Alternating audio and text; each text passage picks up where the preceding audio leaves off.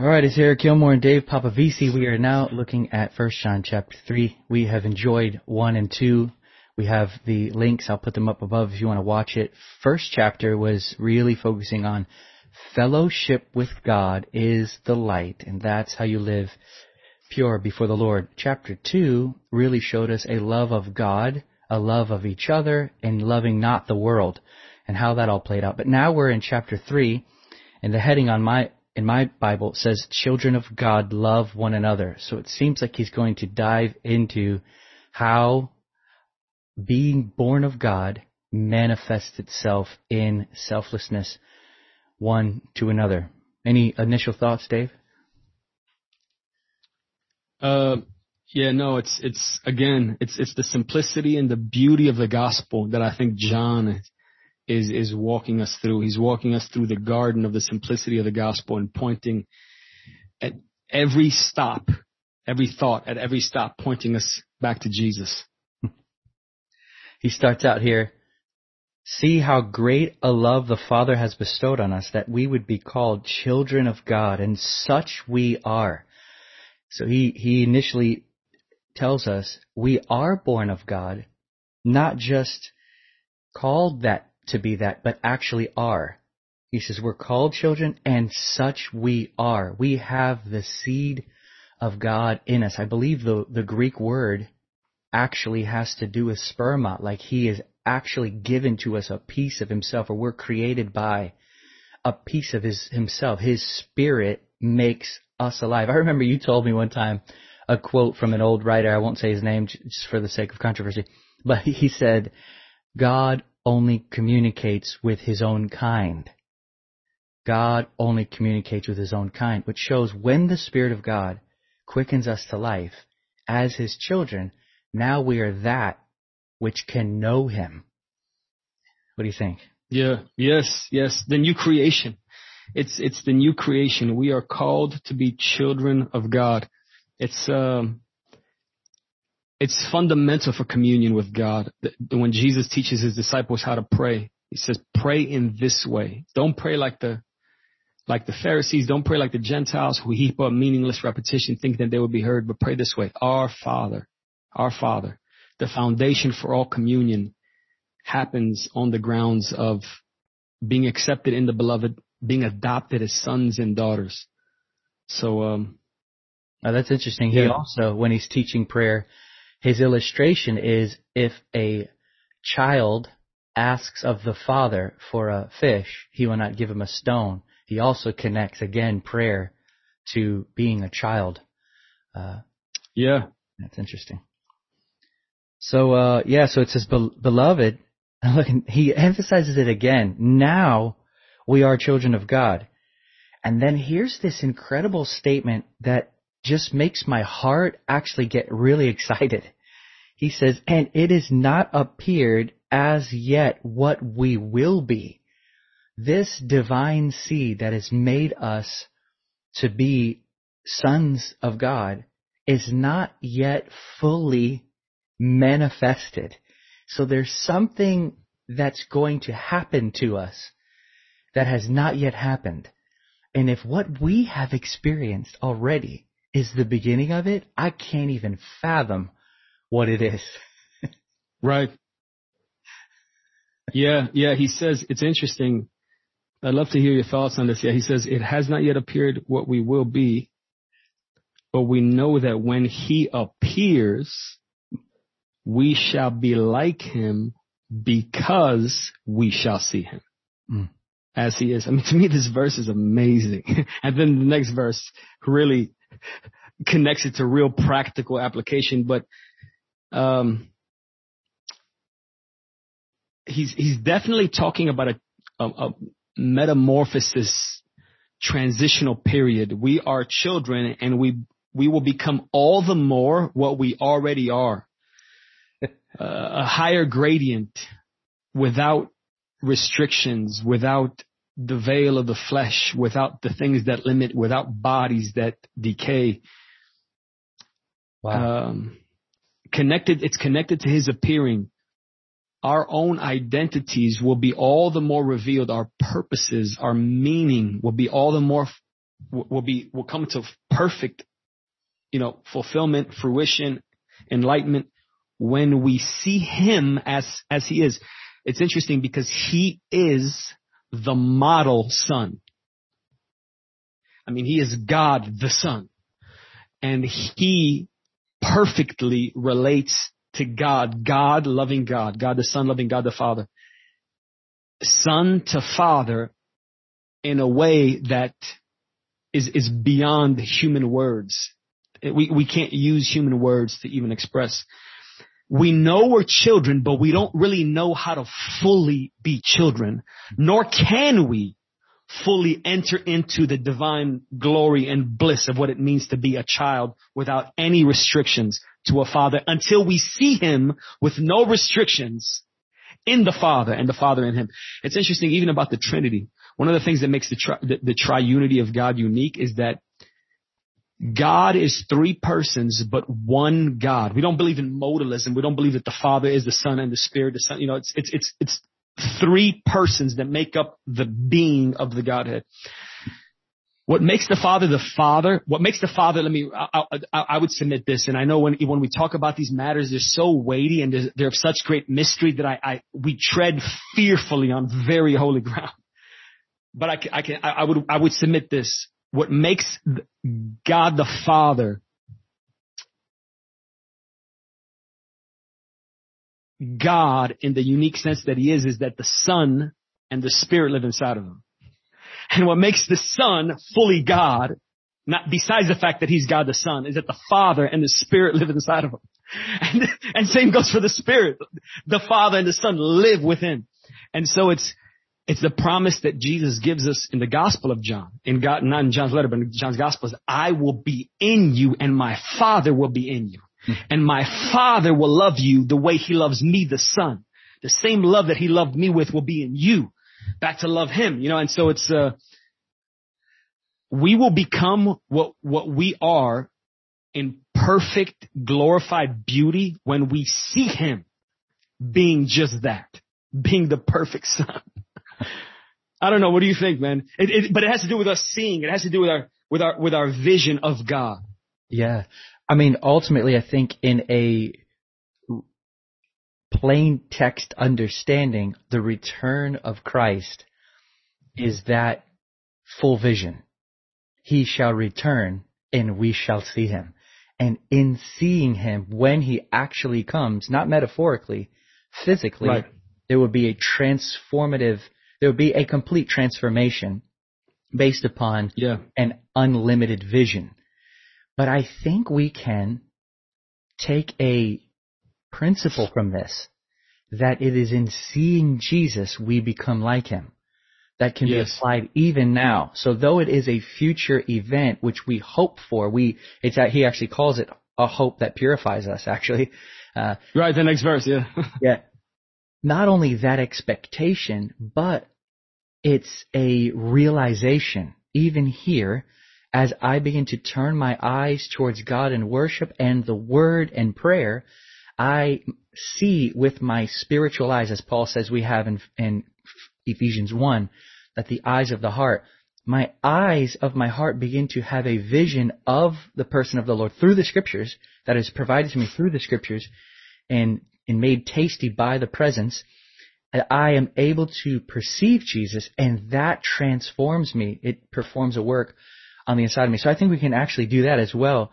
On the Trinity fact, I think that, I don't know anybody who describes the Trinity better than you, by the way. Anybody who talks about it, I'm kind of like, but when you talk about it, I'm like, yes. So even like when I look at this, the Trinity is so mind-boggling. It's like unable to be understood. It's like a mystery beyond.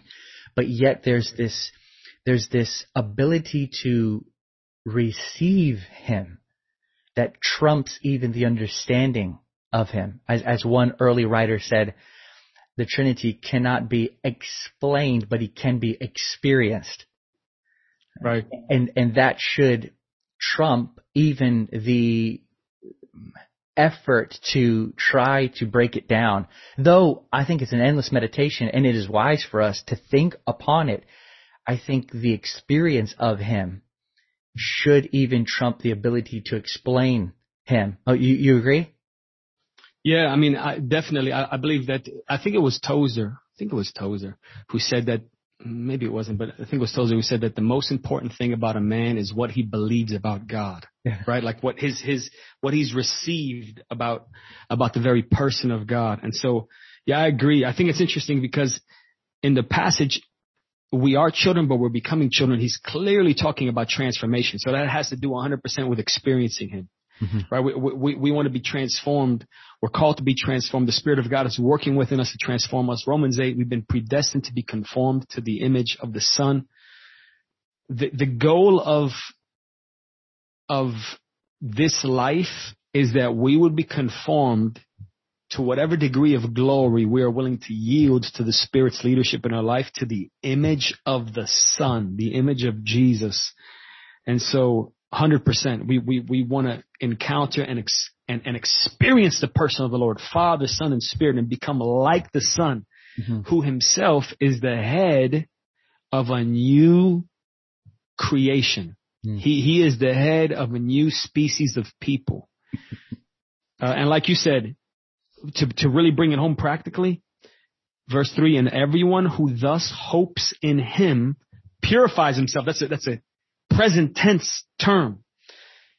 Whoever latches their hope upon him, mm-hmm.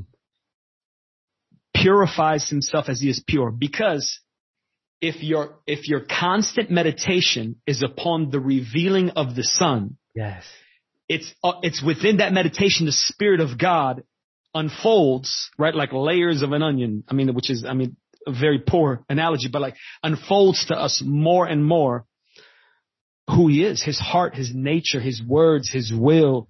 And by encountering him, we're transformed into the same image. 2 Corinthians 3:18. And so I think, it's very practical. The experience of Jesus, the meditation on the person of Jesus, the return of the Lord should transform us. It purifies us, but we're purified by setting our hope on him. Mm-hmm. The foundation of our hearts being purified is filling our minds with him. And to really be practical, we live in a day and age where we have more distraction at our fingertips than any other generation in history could have ever even fathomed. From the devices that we carry with us, to the internet, to the advertisements in our cities, in our world, there is a war raging. And I know that this is one of the core things that you address in your podcast and your videos, through your messages, bringing people back to giving all of their attention, their heart's devotion, their love to the person of the Lord. But there's such a war for minds, for attention, for thoughts, cluttering our minds, sin polluting the space in our minds. And this verse is so beautifully bringing us back home. The purification, it's in the next verse, it describes what the defiling would be as an inverse to the purity. It says, everyone who practices sin. So the purity is right from sin. He purifies us from sin. I think it's pretty non-negotiable there. But it's interesting that the expectation, because that word there for hope is actually, I believe, better translated the expectation. We expect his coming, and not just like a hope, like you shoot a basketball and I hope it goes in. He might return and I'm really hoping he does. It's more of like he's coming and we are stretched out waiting for him in expectation for the return of the Lord. And that heart that looks to the world to come automatically is taken up out of the soil of this world. And that sin that we're purified from has to do with this lower world.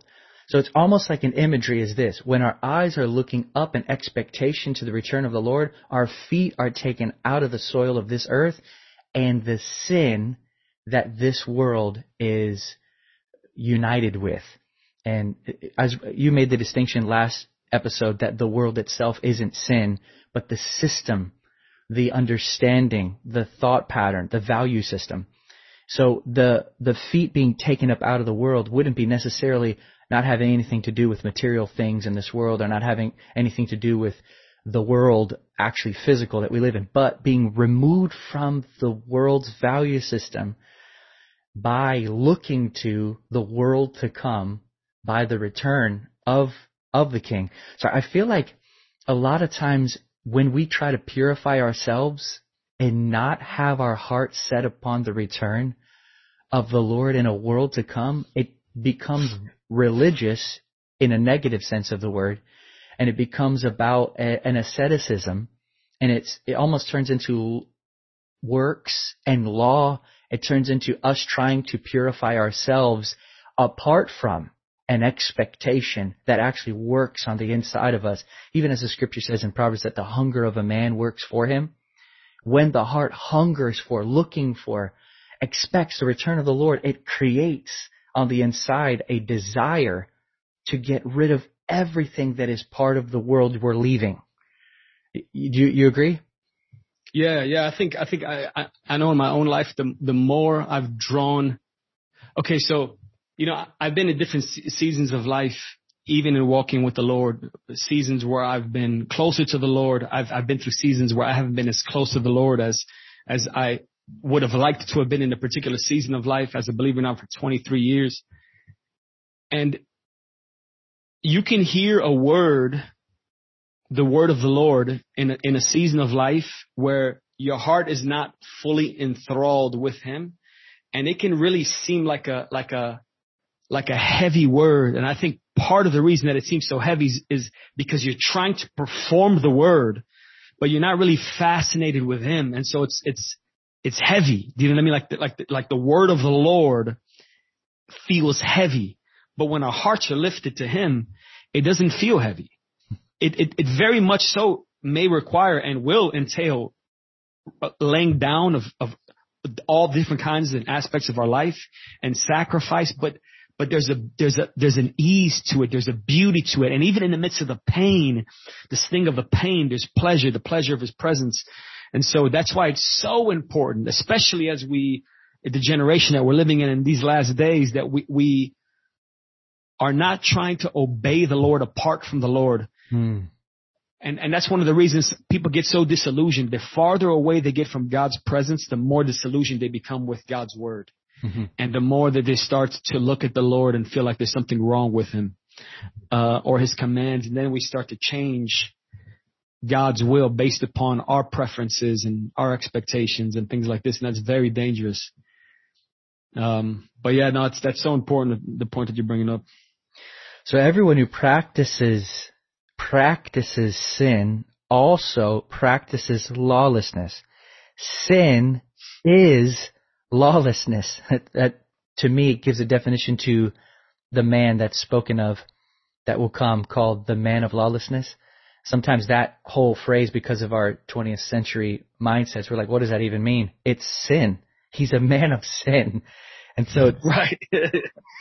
So it says here, you know that Jesus appeared in order to take away sins. Wow. His appearing, him becoming a man, he has come to take away sin. Praise God. That just makes my heart remember the joy of salvation. He has come for this reason, to take my sins from me, take your sins from you. And in him, there is no sin. No one, and now this is what I really want you to touch on, because people get confused here. No one who abides in him sins. No one who sins has seen him or knows him. Talk to me. Yeah, no, it's good. So everyone who makes a practice of sin, and that the key word there is practice. So everyone who practices sin, it's like practicing your jump shot, right? Like you're ever doing it over and over and over. And of course, with that comes strongholds and addictions to sin. Practice is lawlessness. Sin is lawlessness. So there's a difference between the term lawlessness here and how we would think about gaining or earning righteousness through the keeping of the law, which Paul addresses and the New Testament letters address.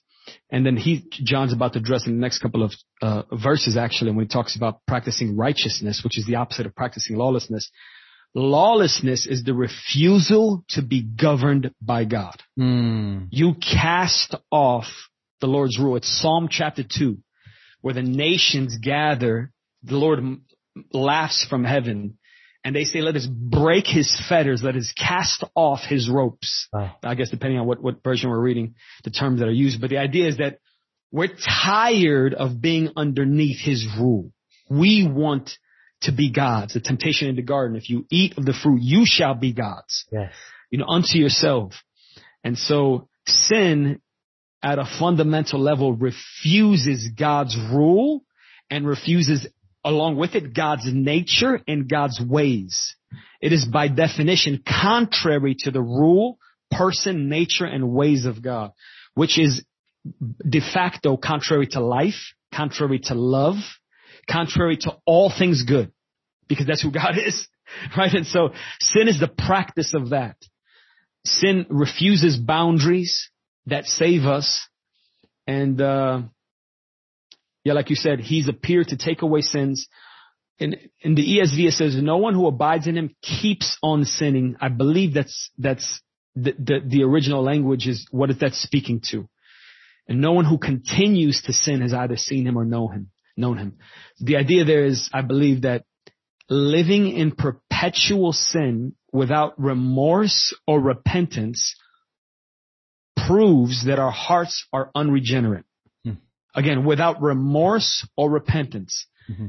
If we can live in sin, practice a lifestyle of sin, devote ourselves to a pattern of refusing God's rule over us without remorse, without sorrow, without repentance, he's saying we have neither seen him or known him. And I think it's interesting he uses that term seen because that's what he talks about in verse 2.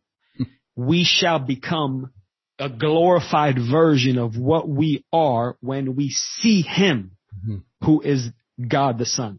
And everyone who hangs this hope upon him, upon what? Seeing him. And all those who see him now in their hearts, not even face to face, are entering into the submission of their hearts to the Holy Spirit to be purified. Well, this verse over here, these people are not doing that. They have never seen him, and as a result, known him. Many will stand before me on that day and say, Lord, Lord, did we not do these things for you? Right? Their ministry resume. I never knew you. You never saw me. Right? I mean, that's when he's saying, I never knew you. They don't know him. They don't know him because they haven't seen him. And the evidence of it is that same spirit of lawlessness. There's a difference between the Christian who in a moment of weakness compromises and by their own choice certainly fails God, but it feels the brokenness of remorse and the contrition, turns to the Lord, is washed by the Lord. God brings him back into his mercy, pours out his love upon him. That's very different than the person that he's talking about in this verse. So when he says here that no one who abides in him sins, contextually, he's talking about the practice of sin, correct? Right. And again, in the ESV, it says keeps on sinning. No one who abides in him keeps on sinning or lives the perpetual life of sin. Right. So it's in the tense, also in the context, that it is abiding in him. No one lives that way. So no one who sins has seen him or knows him. And then on that note, he says, little children, make sure no one deceives you. So do you think that the deception means there are people who are living in sin and claiming to abide in the Lord? Yes. Yeah, that's good, man. I mean, I think that we're seeing it all around us. Wow. I think that even in the last, what would you say, less than 10 years, maybe 10 years, even before that, I mean, I think there's always been perversion in the midst of authenticity. The enemy's always trying to send in, wolves in sheep's clothing, so to speak, to deceive. But like the hyper grace message over the last 10 years, where on the one hand, it's like a bait and switch. On the one hand, they're lauding the grace of God, which we revel in, which we celebrate in, the authentic, beautiful grace of God. By no means by our own efforts or works are we accepted or loved by God or made what we are made into as children of God. But then as a result, but with that, it's so because of God's grace, it's completely disconnected from any response on your end. So I think we've seen it with that in the last generation, and we've seen what it's turned into, where now you have churches where, there's, they're demanding that they would marry same-sex marriage people. You have pastors coming out as openly homosexual. And if that's how people choose to live, that's their choice. They can live however they want to live, and they will have to answer for that, but they cannot claim to be upholding the truth of Scripture and obeying the God of the Bible or the God of heaven and living that way. Do what you do on your own, that you're free to live the way you want to live. You'll have to answer for your sins.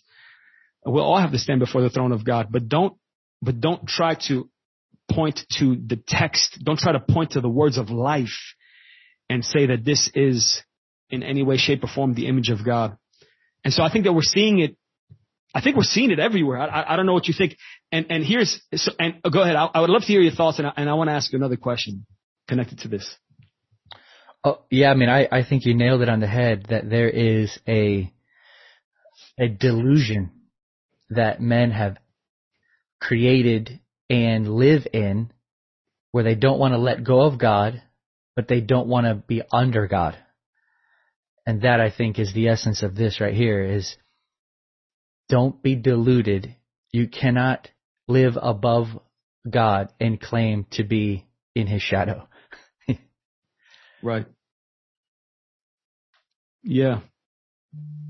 Yeah. So the question I have then is, and I don't even know if this is the right time to ask it, because it could be such a long-winded answer, depending on, we could talk about this for people who've been talking about this for years, but do you believe the Scripture, as a personal opinion? And I know brothers who are men of God that hold both sides of the field, so to speak.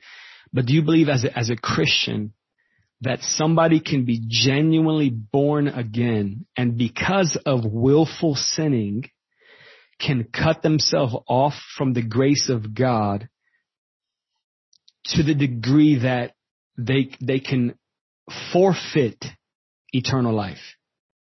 Or do you believe that if they're living this kind of a life that John is talking about, you must have never seen him, you must have never known him. Maybe you had all the trappings of Christian faith, but never actually entered into a born again experience. Like you said, I know people, good people on both sides. I can't say that I would fight anybody on it, because I can see both in the Scriptures. But if I was going to go with my personal experience based upon what I'm seeing in the Scriptures, I would lean towards the side of forfeiting, because I know some people that I was with that walked with God. I know they walked with God. I experienced God together with them. They were really living for the Lord. And today they have rejected the Lord completely, and they don't even believe in Him anymore.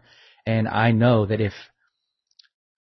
they forfeited Him, who is their salvation, for lusts of the flesh, for, like you said, lawlessness, wanting to run and rule their own lives. They broke off the fetters that are so beautiful, which is Christ's rule.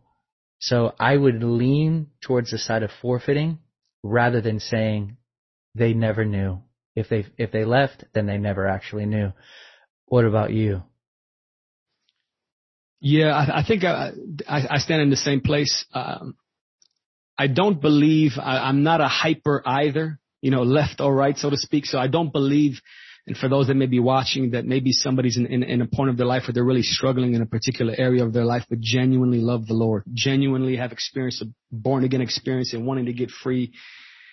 I wouldn't want that person to believe that based upon the revelation of the Scripture, that because of your sin yesterday, you failed the 10th time in the same area in the last month that now you, if you were to die this moment, you will forfeit eternal life.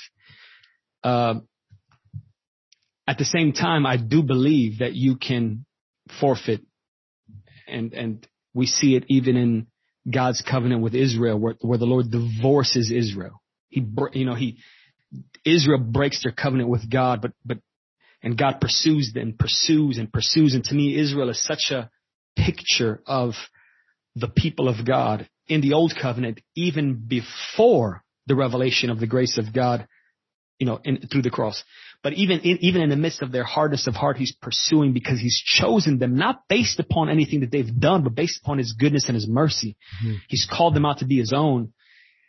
But at a certain point, and now what that point is, I wouldn't be able to say. I mean, I could lean on in the scriptures when it says, like, if you deny me before men, I'll deny you before my Father. I wouldn't encourage anybody just to be on the safe side. I wouldn't encourage anybody, gun to your head. Don't deny the Lord, but I don't know that I could point to, okay, it's the 7th time you've done this now. And sure. It's God sees the heart.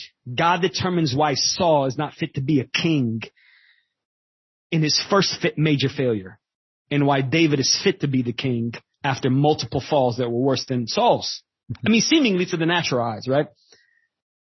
God sees the heart. Yes. But I do believe we can forfeit our covenant with God, having genuinely been born again. But I would also encourage the listener not feeling like God has like a bone to pick and he's just waiting for you to fail.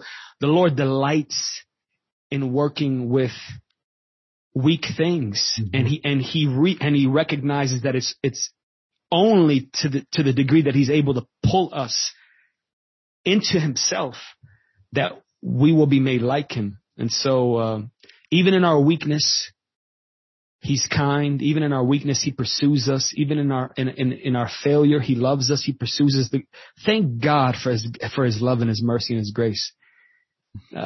Even when we stand before his throne, I'm convinced there'll be a million times when we could have completely blown our lives if it were not for the intervention of the grace of God. And we're completely oblivious to it, when it's happening. But I do believe that sin is a very dangerous thing. Mm-hmm. And to the degree that we live with hearts turned away from the Lord, to that degree, we don't really understand who the Lord is. And we're in great peril. We're in great peril anytime we're outside the shadow of the Lord's rule. I agree with everything that you've said. My heart melts at your description of the kindness of God's heart towards us. He goes on here and gets really beautiful. He says, the one who practices righteousness, listen to this, just as he is righteous. The one who practices righteousness is righteous just as he is righteous. I don't think I have always realized that statement. What I mean is, it says, just as he is righteous. That's extremely powerful and shouldn't be read over quickly. That the perfection, let's think about the perfection we're talking about here. Was Jesus righteous? Was there anything unrighteous in him? Thought, word, deed? Was there any unrighteousness in Jesus? We would say he is light, and in him there is no unrighteousness whatsoever. That standing before God is imputed to me as my life practices righteousness. And I would cautiously submit to you, and would love to hear your correction if you feel like I'm wrong here. If the heart is focused on faith in Jesus Christ and submission to God, the standing before God is as perfect as Jesus Christ, though the life itself doesn't necessarily reflect such perfection. The righteous practice grants that standing. What do you think?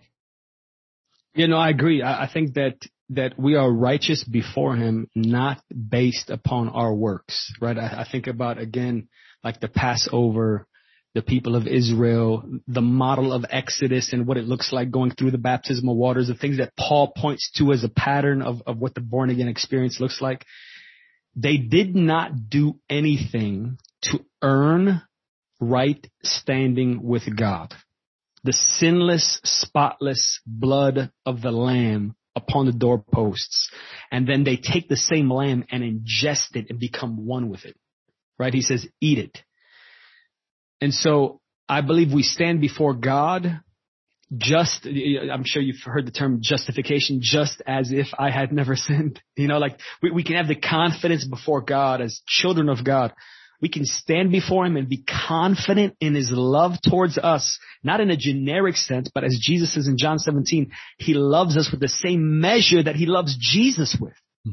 God the Father loves us with the same intensity, the same measure that because we are now, as Paul says, his famous term, in Christ. Now it's that right standing alone that is able to empower us to practice righteousness, because a righteous position that doesn't turn into a righteous practice is in fact not actually even a righteous position, right? I mean, that's what James says, right? Like it's like genuine faith, right? Like a genuine anchoring in the person of the Lord. Salvation by faith worked out through grace in the blood of Jesus, in the person, in the event of the cross, translates into a transformed nature and a heart that desires God and a power to obey God. And he talks about practicing righteousness. But I agree with you 100%. My question would be, okay, so if that's the case, and we know that to be the case, the one comes before the other, right?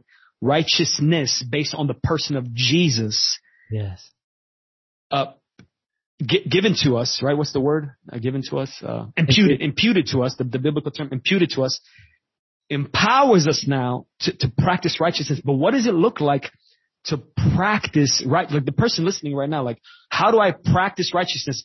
So it's different than practicing lawlessness or practicing sin. That's the guy who came before, right? A few verses before. We know what practicing sin looks like, right? So what does practicing righteousness look like? Yeah, I would grab from verse 6 when it says those who abide in him. So to me, the practice of righteousness is a focus issue. I am refusing to depart from the person of the Lord. My life is practicing or living a constant desired connection with the person of the Lord day in and day out, which has to do with his word, which has to do with his values, which has to do with him as king, which has to do with giving up my will for his. This is all abiding. So I would say practicing righteousness is holding on to the person of Jesus, his presence, his person. It's my love marriage to him that is being worked out as I learn and grow in abiding in his presence and his word. I would say in a nutshell, it's focus on, it's attention, it's submitted attention to the Lord and what he values. What do you think? Yeah, no, I think that's great. I think that's right on.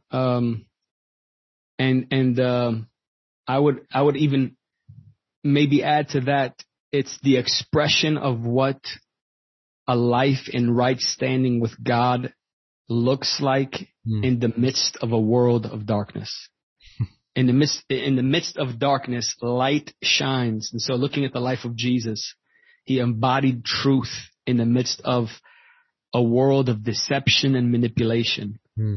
He embodied love in the world of lust and hatred. He stood for the words and will of God in the face of intimidation and threats, and threats of loss of life and pain and discomfort. He chose God's agenda and not his own. Mm-hmm.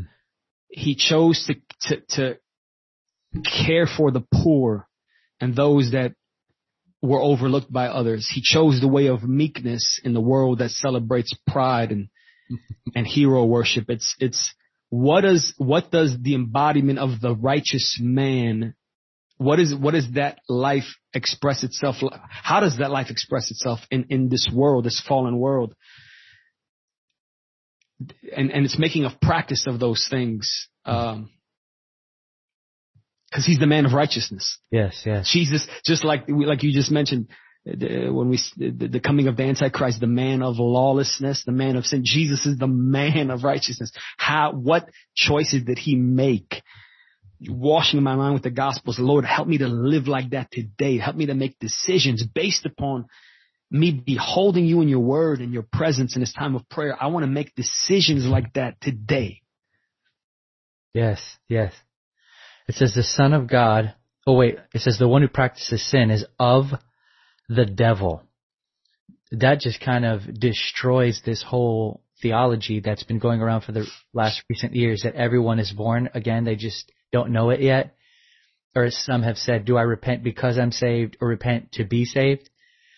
People are like, everybody's a son of God already. Like in Jesus' parables, the lost coin, the lost, what is the other one? The lost coin, the lost son. There's another one, lost, but they were all owned by the person. So they say sinners are already owned by God and they're already his sons. This destroys it. If you live in sin, you are of the devil. You are not born of God. You are not born of God. Even as Jesus said to the Pharisees, you're of your father, the devil. So it isn't that all men are saved and all men are God's sons. And if you wanted to apply that term to all of humanity, it would be we are sons of God by creation, but not regeneration. So I think that's very important to make a distinction there, because it's weird when people start saying things like, this is the gospel, you're already saved, just believe it. It's not that way. You must repent. Right. And be born again. You must be born again, meaning there's a problem here. You know, the devil has sinned from the beginning. Now this is, for me, I love this. The Son of God appeared for this purpose, to destroy the works of the devil. That word destroy there can also be translated unravel. He unravels the works of the devil. But though this is practically why Jesus came into our physical universe, was to unravel the works of the devil, which we know to be sin, we can also see a mystical understanding here that it is the presence of the Son of God in our lives that unravels sin in us. The more we come into his presence, the more he appears in our hearts, the more he does that work of unraveling sin in our lives. So there's a mystical application to this practical reality that Jesus did come into the world to unravel the works of the devil. Yeah, no, that's great, man. I'm reminded of the verse from Hebrews chapter 1. It says, because you loved righteousness and hated lawlessness, God, your God, has anointed you, right, with the oil of joy. But certainly when we think about the oil of God in the Old Testament representing the anointing or the power of God, the power of God was upon him to destroy the works of the devil on the earth. And that was connected to his love for God, his love for righteousness, and his hatred for lawlessness. That same exact example that John's using here, hatred for lawlessness, love for righteousness, and the anointing of God to destroy the works of the devil.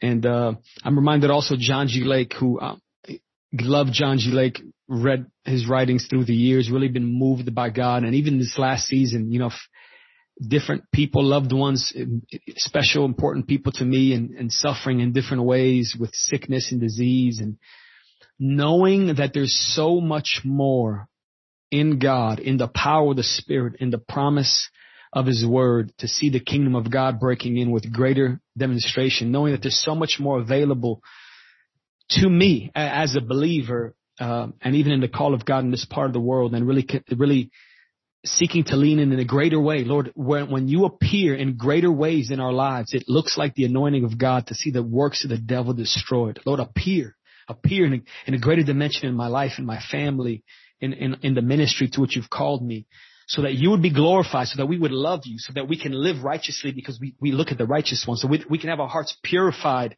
because we're Our expectation is in your return, but Lord, so that the works of the devil can be destroyed in our generation, Lord, push out darkness and sin and disease and these things that seek to strip the glory of God from his creation, or distort, let's say, distort the beauty of God from his creation.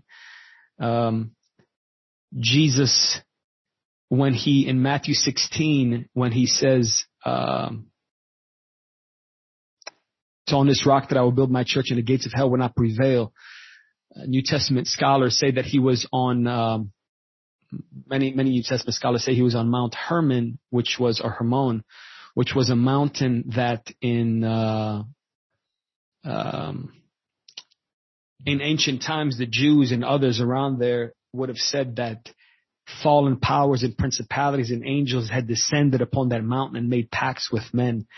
And they had an opening, a cave in that mountain that was the gates of hell. They called it like the gates of hell, the pit of hell, the gates of hell, some kind of like cave that goes down deep into the mountain where they had beliefs that spirits came out of. I mean, Jesus chooses to make this statement of the founding of the church based upon the revelation that God gave Peter right up against that cavern of hell. The gates of hell will not prevail. Jesus is not, he's very, very confident in what he's set out to do. He will dethrone every last ruler, power, and prince and destroy the works of the devil. And we've been called to join him and participate in it. It's a joy. Man, praise God. I actually went to that mountain and saw Really? that. Okay. Saw the I cave. haven't been there. I've just heard about it. Okay. Yeah, it's now. Maybe I heard about it from you.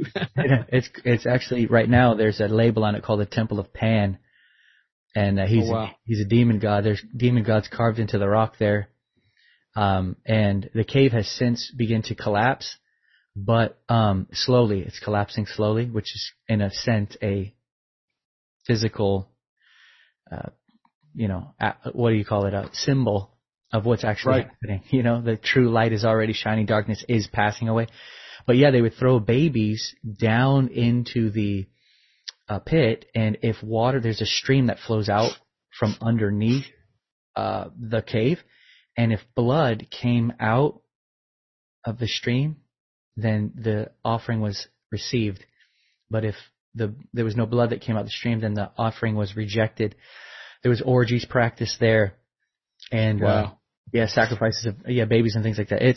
It was a really, really crazy point. But like you said, Jesus goes straight to the mouth, the opening, and he points to it. Of hell.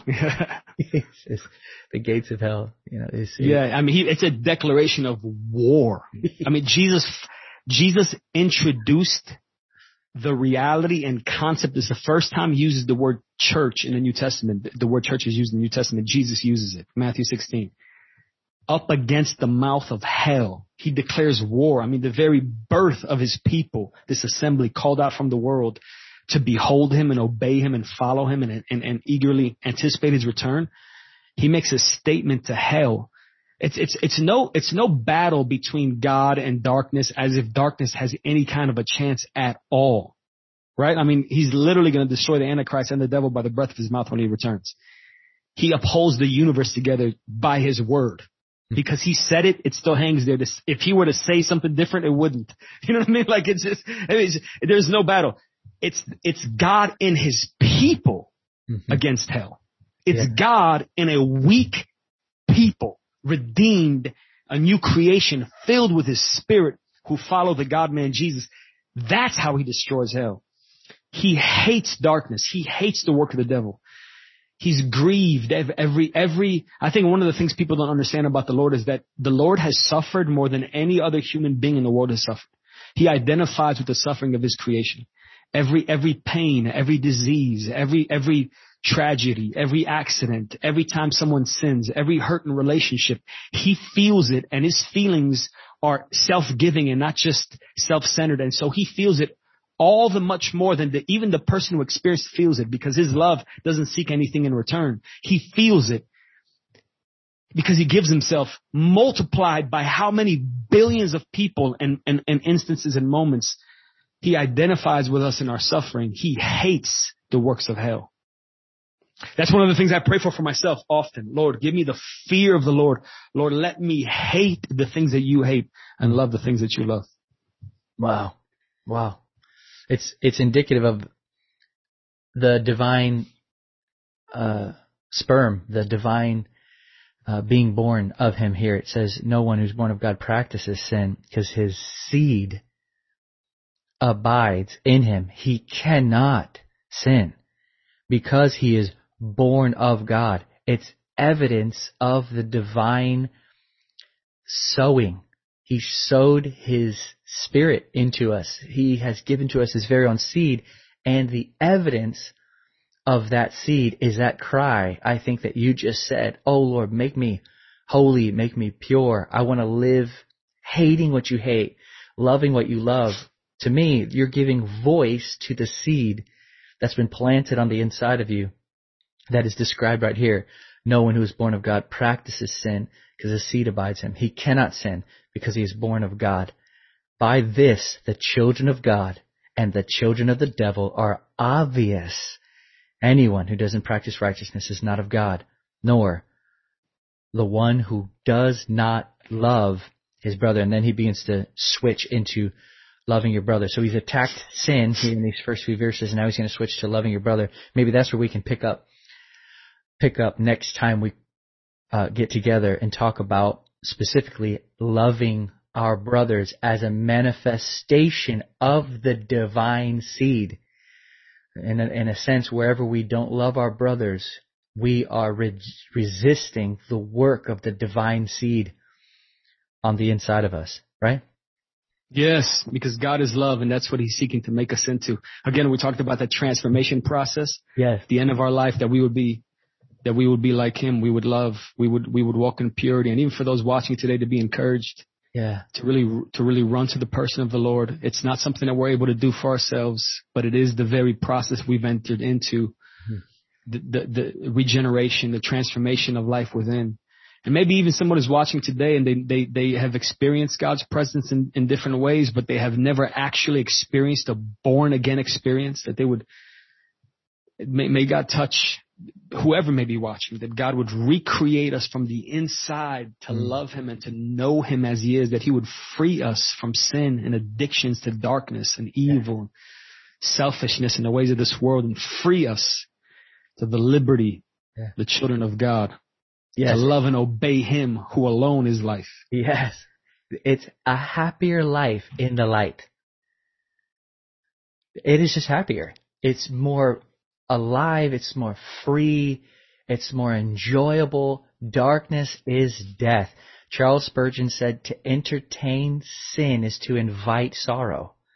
It's the essence of darkness. It's after joy, it's after peace, it's after fulfillment and satisfaction. But the light, Christ, is the highest joys, the highest peace, the highest satisfaction known to man. Father, I thank you for this gospel of Jesus Christ, who has given himself for our sins, that he might deliver us from this present evil age. We worship you. Lord. There's just not one like you. We can't even have made up something as wonderful and lovely and glorious as you are. We erupt in praise, not because we're trying to force ourselves, but because we can't help ourselves with what you have shown yourself to be to us in your word and in our lives. We give to you worship because you alone are love. You alone deserve this kind of response. Worship unto your name based upon your character, your glory. Who you are is everything. And we have seen it, and we desire to see it more, and we desire to be overcome and swallowed by it. Oh, come, Lord, and ravage us. Lord, may we relish the gospel. May we be overcome by what you have shown us of yourself in the coming of the Son of God. Death, burial, resurrection, and ascension, and sending the Holy Spirit into our hearts. We worship you, praise you, praise you, praise you. Praise you, praise you, praise you. We thank you, Lord. Thank you for your presence. Lord, even now, those watching, fill them with the Holy Ghost. Yes, Lord. Fill them to overflowing. Lord, remove doubt and fear and unbelief. Show them, Lord, the cloudless sky of the gospel and deliver them, my God. Deliver them, Yes, God. Lord. Deliver their hearts. Mercy. Deliver their minds. Mercy. In your precious name. Do that thing no man can do and Deliverance. words can't do. Only the Son of Man can do. In your precious name. Amen. Exodus. Amen. Amen. That's Amen. life. Hallelujah. Bro, God, man. wonderful.